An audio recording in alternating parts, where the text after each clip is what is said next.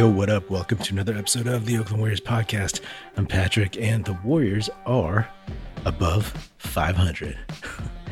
31-30. May they never be under 500 ever again.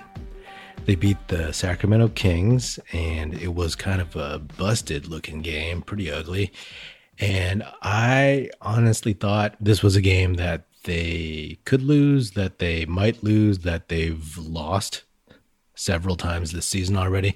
And it would have been, in my opinion, kind of a bad loss because this season, whenever they win, it's all about smoke and mirrors, right? It's been about like, oh, yes, this is what their identity is. This is what this player is turning into, and this, that, and the other, turning the corner, all this stuff. And if they lost this, then it probably would have been more of the same. It also would have sucked because they would have lost to a Sacramento Kings team missing De'Aaron Fox. And that wouldn't have been a good look for a team trying to charge into the play-in round, into the playoffs. So that's good, right? Once again, Steph had his 30 points, 30 plus points. He had 37. And again, Kelly Oubre Jr. did pretty well off the bench. He stunk from three-point land, but overall he was 8 for 17, finished with 19 points. The dude's just doing what he is good at. And, you know, you're really seeing with this team that their identity is kind of solid finally. They know, for the most part, all their roles. Maybe the rotations will be different. Maybe their minutes will adjust. Maybe there will be matchup issues. But when these dudes are out there, they know what they're supposed to do. It doesn't feel like Oubre is trying to do all the stuff that he was trying to do before. He's just in the dunker spot. He's driving. He's in the corner for corner threes. That's a good sign. And much respect to Kevon Looney. It's something that is easy to overlook. But man, after the 2019 finals, this dude was like broken ribs. He was done. Last season, he had that weird neuropathy, whatever. I don't even know what that is.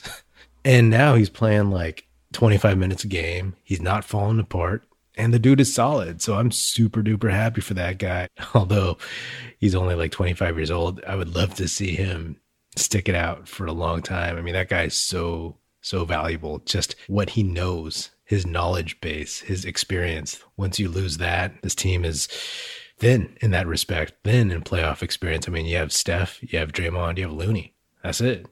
Clay next year, but then that's all you have left from the dynasty. That's all you have left from deep playoff runs. So there's 11 games left in the season. Right now they're 31-30, so that's 61. So 11 games left in the season. And literally it's just a sprint. Let's see what can happen. Draymond famously talks about 16-game players, right? Meaning the 16 games you need to win the finals and the playoffs. And we're going to see, you know, in some respects, who qualifies, who can be a 16-game player. Yes, it's only 11 games. Yes, they might end up playing 11 or 12 or 13 or more if they get past the play-in round. But we'll see. I mean, obviously, Looney, Steph, Draymond, all 16-game players. But who else? Andrew Wiggins? He would love to become a 16-game player, become known as a guy who can be clutch when it matters. It'll just erase everything from his past. Oubre? Maybe, you know, if he balls out, maybe some team will give him a shot at a starting job. Maybe he will get $20 million a year. I still don't think it's going to happen, but hey, whatever he gets is more money than I make. Juan Toscano Anderson, I mean, that guy is definitely going to be a 16-game player. He's just aggressive, smart, unselfish, makes the right play. That dude is definitely going to be with his team for a long time. But who else? I don't know. We're going to have to see. We're going to have to see who really like stands up and keeps rolling, or we're going to see who helps this team tank.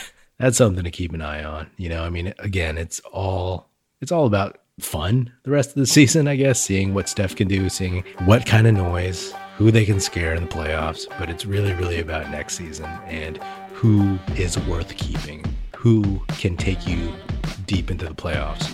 And we'll find out. That's another episode of the Oakland Warriors podcast. Be sure to subscribe wherever you get your podcasts. Feel free to hit me up on Twitter at Patrick Epino, E-P-I-N-O, or at Oakland Warriors. Check us out, oaklandwarriors.com. And don't forget to tell your fellow Warrior fan friends to tune in and listen.